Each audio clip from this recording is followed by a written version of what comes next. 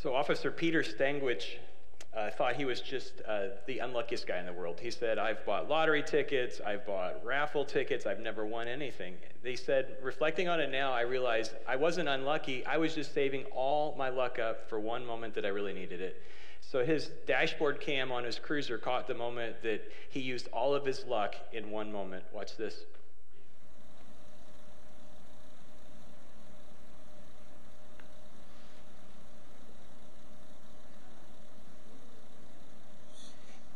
Is anybody else's heart racing right now? And his dashboard cam had a microphone on. He didn't say a word. Like, that's utter coolness right there, to be able to have that much. But have you ever had that adrenaline spike when you're in your car and you're behind somebody and they're starting to back out and you can't find the horn, right? Have you ever been babysitting a kid, or maybe it was your own child who is sprinting for the street and you see a car coming, and that feeling of terror you have, you can't get to that child quick enough? You know, that feeling of just that adrenaline and that panic? No? You guys have had a markedly different life than I have. I want you to, because I know you have felt something where you've just felt that spike of adrenaline, I want you to feel that intensity right now as we go to Galatians, because we're going to look at some words that the Apostle Paul wrote to his friends in the Galatian church. And I think he felt that intensity that a parent feels when you see your one and only child or your beloved child running into the street.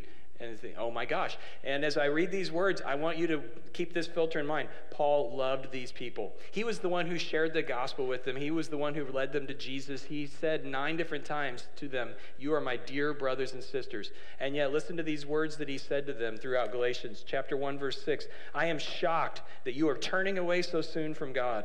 Chapter 3, verse 1, O foolish Galatians, who's cast an evil spell on you? Chapter 3, verse 3, how foolish can you be? Chapter 4, verse 11, I fear for you. Perhaps all my hard work with you was for nothing. Chapter 4, verse 19, oh, my dear children, I feel as though I'm going through labor pains for you again, and they will continue until Christ is fully developed in your lives. I wish I were with you right now so I could change my tone, but at this distance, I don't know how else to help you. Chapter 5, verse 7, you were running the race so well. Who held you back from following the truth? I don't know if you hear these words and you think, Paul sounds angry. He just sounds mad. This is parent watching your child running into the street angry. And your kid probably thought that you were angry at them too, but it's like you're so scared of what could have happened, like that car nearly killed you, and now I'm going to kill you. And Paul feels that same intensity about his friends. They're more than just in danger of losing their life. They're in danger of, for all of eternity, of losing their faith in God. There's so much at stake here. And we're going to be studying this because it doesn't just matter 2,000 years ago. This isn't just something that somebody experienced and Paul wrote a letter and it's all done. We're at risk of the same thing today. We're starting this new series. We're going to be studying through Galatians for 6 weeks. We called it it's kind of like a contrarian's guide, how to destroy your faith in 6 easy steps. And I really don't want you to destroy your faith. It's really taking that and flipping it to the positive. What do we need to do to affirm and nourish and maintain and grow our faith so that it flourishes in our relationship with God and our relationship with Jesus?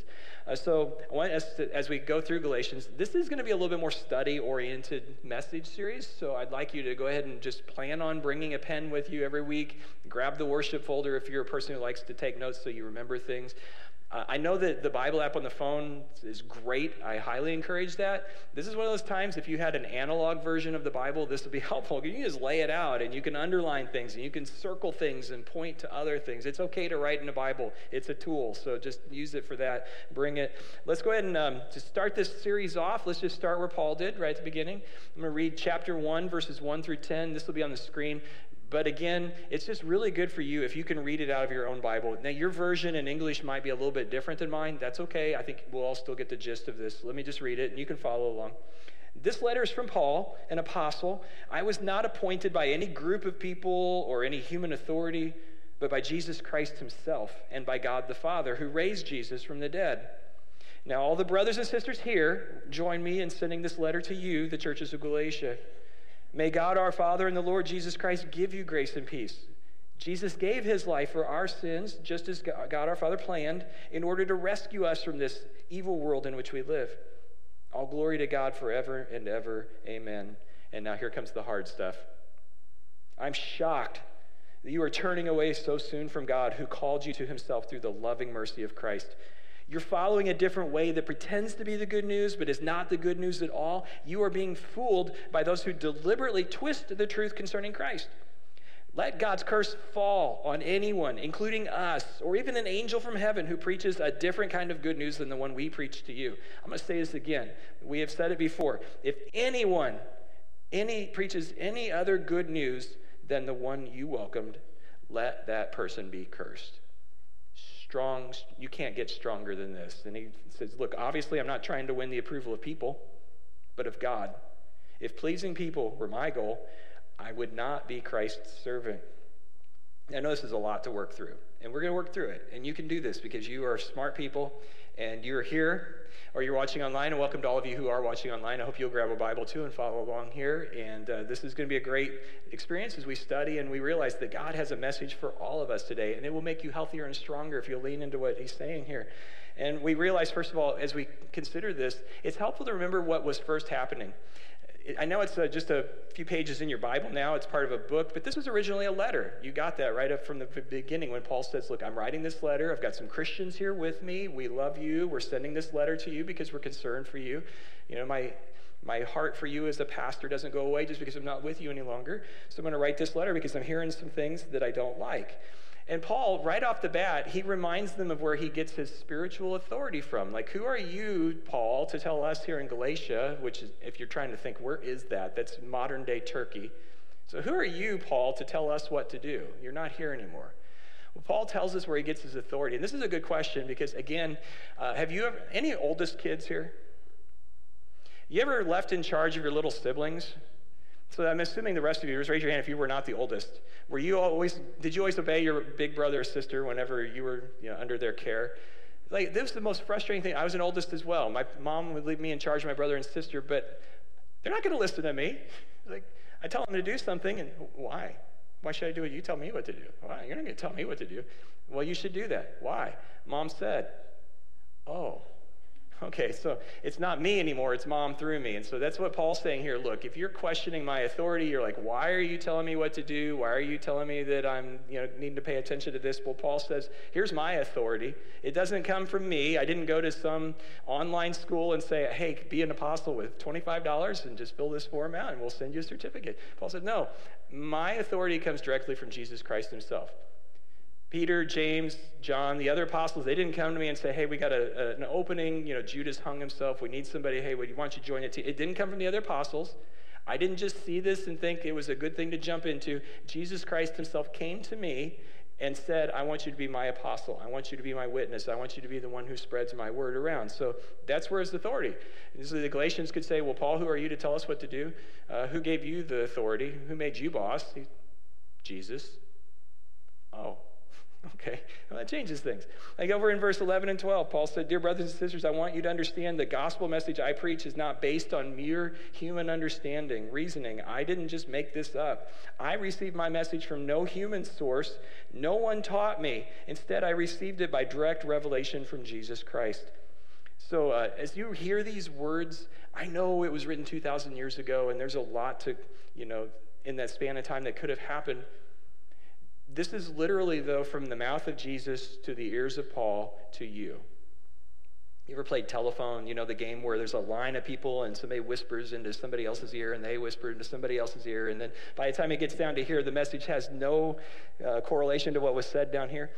You don't have a telephone game here. Straight from God to Paul to you. This is Jesus talking to you and I today. There's some things here that he wants us to know as well. This didn't get muddied in the translation. It's straight from God to you. And this is very important. God wants you to hear this today. You can write this down. There is one and only one good news. There is one and only one gospel. And so when I say good news and gospel, I'm using them interchangeably because it's the same thing. Your Bible translation might say good news, capital G, capital N. It might say gospel. Those are the same things. And it's translating a Greek word. It just means good news. You've got some good news to tell people, and that's the gospel. And then Paul says there's only one. He was really clear. Ginger talked about this in her communion talk just a moment ago so well. And Paul describes it here in verse 4. Here is the gospel. Very simply put, Jesus gave his life for our sins. If you say, well, what's the good news? Jesus gave his life for my sins. Paul wrote another letter that kind of amplifies on this. I'll just go ahead and take you over there. If you don't have to turn over to it if you don't want. If you want to find it and you can, great. I'll just read it for us. In 1 Corinthians 15, Paul said this. Let me now remind you, these are the Christians in the church in Corinth and Greece. Let me remind you, dear brothers and sisters, of the good news I preached to you before.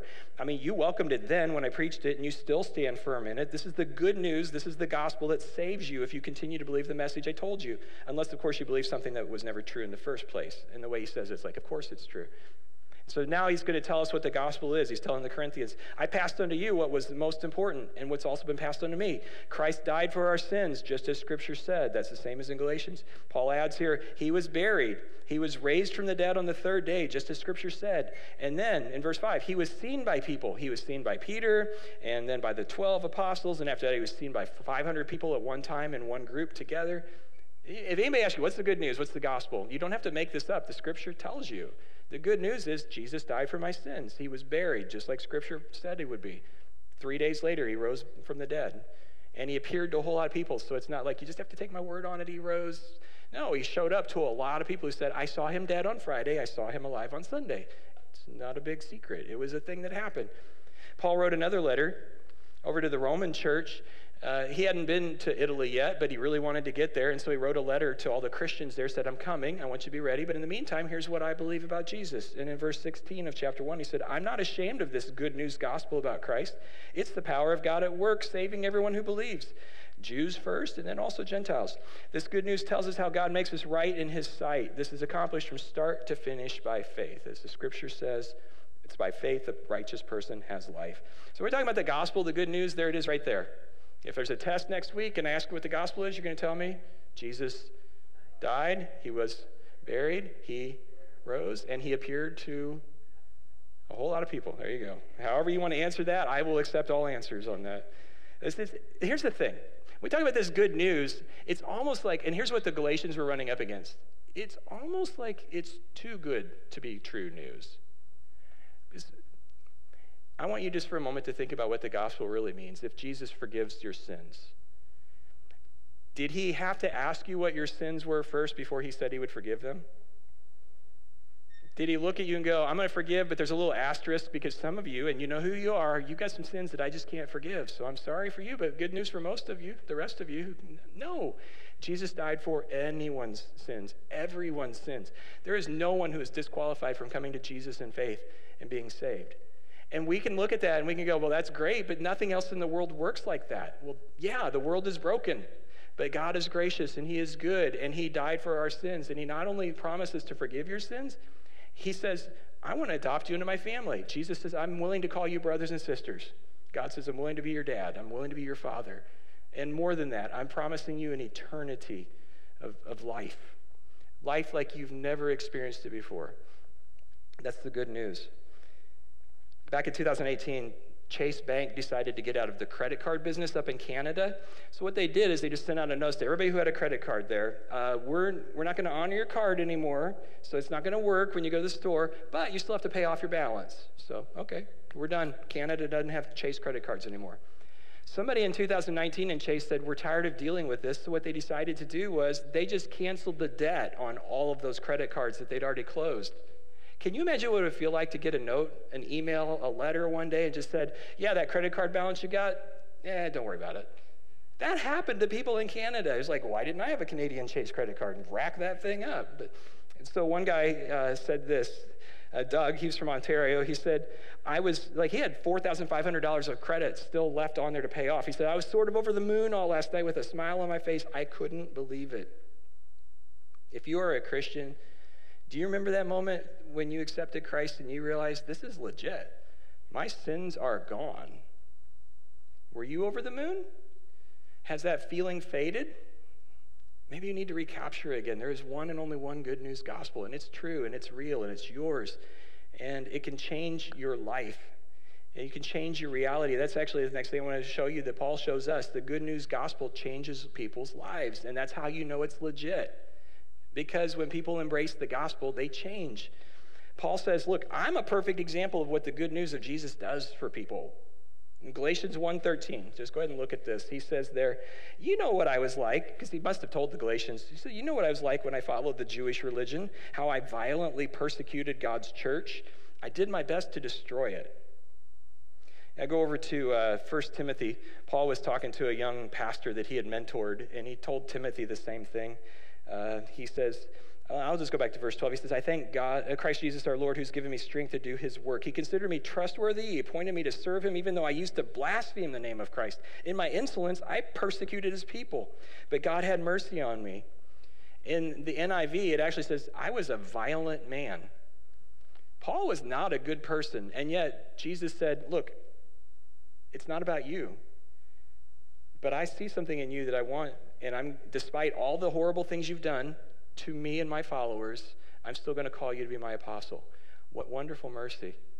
And God changed Paul. He went from a violent, hard man who chased down Christians and persecuted them to a man who preached Jesus and showed love. Paul reminds the Galatians, same thing. You guys know what you used to be before I came and told you about Jesus. Look at, let's see here, Galatians chapter 4, verse 8 and 9. Paul said, before you Gentiles knew God, you were slaves to so-called gods that didn't even exist. So now that you know God, or should I say now that God knows you, why do you want to go back to that again? It's a good question. If God changed you, why would you want to? And here's the proof that the gospel is actually in your life, and you need to think about this. What were you like before you met Jesus, and what are you like now?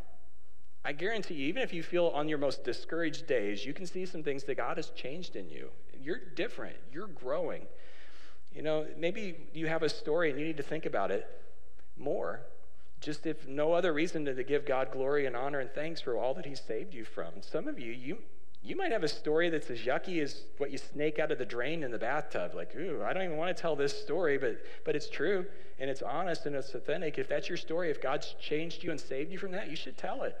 And some of us, though, or some of you maybe get a little jealous, like, I don't have a story like that. I wish I did. I didn't do anything really bad. I just grew up in church. I mean, I did bad things, but I wasn't like, I wish I had. No. Whatever your story is, just be honest and own it, because even if you grew up in church, Jesus has saved you from so much, and he's changing you. And if God ever showed us on day one how much needed to change in our lives, we just give up. But he's changing you, and that's how you know God's at work in your life. And I wish that I could just stop right there, because this is so amazing. Wouldn't this be a great message if you just go, yeah, God's news is good news. It's for anyone. It changes your life. We've all been changed. Thank you so much. We'll just go home now. But that's not where Paul stops, because there's a danger here, and the danger is that you could be fooled into swapping the one true gospel for a false gospel. That's exactly what was happening to the Galatians. He says in verse 6 and 7, you're following a different way that pretends to be the good news, but it's not the good news. It's not. You're being fooled by those who are deliberately twisting the truth concerning Christ. So I don't know if you saw this. There's an incredible scene a few years ago, college softball, girls softball. A girl named Bethany hit a home run. The ball went over the fence, and yet she was tagged out. How is that even possible? So she hit the ball over the fence. She came around third base. Her team was there waiting to celebrate with her, and she came in, and the whole group was around her, and she jumped to stomp on home plate, but she missed it. She did not actually tag home plate. She didn't realize that she hadn't, but the other team did. So here's the rule. There's two different rules that come into play here. Number one, when you hit a ball out of the park, that ball is dead. So the umpire gave the pitcher a new ball. That ball is live. Now here comes the second rule. If a runner has not tagged all the bases, you can appeal to the umpire, and you can tag the runner out until such time as they get back to the base that they missed. So at this point, Bethany starts to realize, and her team starts to realize, you must have missed home plate because they're coming for you. She starts sprinting towards home plate to tag it, but they got her before she got there. She had a home run. It should have been 3-3 tied up in the third inning, but it wasn't. How do you have a home run and lose it?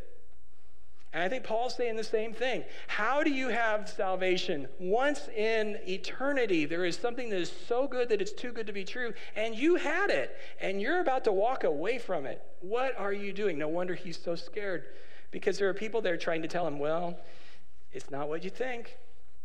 So how can people walk away from the good news? I think people do this in one way because there's just something in us that wants to believe bad news. And so when somebody says to you, you can be forgiven, no strings attached, somebody else comes along and says, that's not exactly true. And you go, there's just something in you goes, I knew it. I knew it was too good to be true. I knew there had to be an exception somewhere. And when this person wants to tell you, okay, it's that mostly, Paul was pretty much right, but that whole Old Testament still matters. So you really need to start going back and doing some of those other things as well. And they start eating that up because there's something in us that just loves bad news. If you don't believe me, why do cable news channels exist? Why are they a thing? It shouldn't be. It's like biting into a lemon wedge. Oh, that's awful. Give me another one. Yeah. Why would you do that? If people don't love bad news, why does NASCAR exist? I don't mean that in the way you think. I like NASCAR. I think it's great. Why do people go to NASCAR events? Exactly, wrecks. They don't go out there because they like to turn red in the sun, and they don't like watching somebody turn 42,000 times left, going around a track. I've been privileged to go to NASCAR races at Bristol Motor Speedway several times. It's a short track, half mile. You put 40 cars on that track. Somebody's described it like flying fighter jets in a gymnasium. It's a tight track, and accidents happen. There's an example right there. And that's what people love. We don't want anybody to get hurt, but we love a good wreck. It's just something, we're messed up people.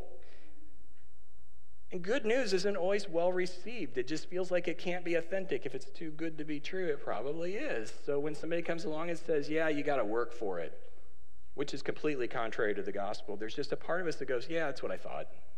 I knew it.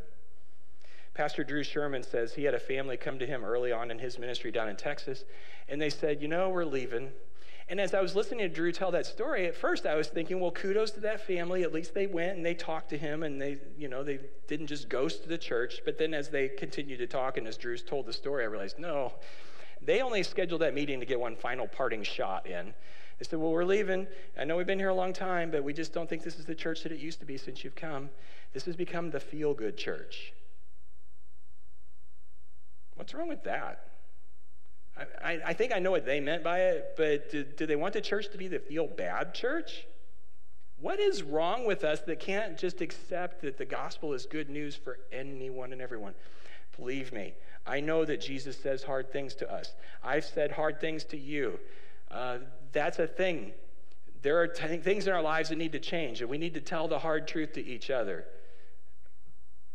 But there's an overall envelope here of grace and kindness and mercy, and God has been so gentle with us. Romans says that it's God's kindness that brings us to repentance. What is it about us that just craves the bad all the time? Can we tell the whole truth here? I think about this. A friend of mine preached in a small church, and he would tell me, Brian, I don't know what's wrong with the people in my church. I will preach a barn burner. I will just stomp all over their toes. I will just really call things out that need to be called out, and they will come out and they will shake my hand. They will brag on me to people. They will say, that was the best sermon you've ever preached. You really got in my business today. You really stomped on my toes. That was just great. You need to preach like that more often. And he says there'll be other times when I just preach the grace and the goodness of Jesus Christ and how much he loves us. And it's like it goes in one of their ears and out the other. And it's like little grace dust bunnies underneath the pews and the chairs in my church. They just don't hear a word of it. What is wrong with us? Are we in danger of doing what the Galatians were, to walk away from the one true gospel that's been given to us? To say, well, you know what? I think that it's a gift, but I better work for it just in case. I better make sure I get to church every Sunday. I better be reading my Bible. I better just sure I check all the boxes, and then if anything else that I can do to add to it, and if I don't, I'll feel guilty, and maybe that'll count for something. I don't know.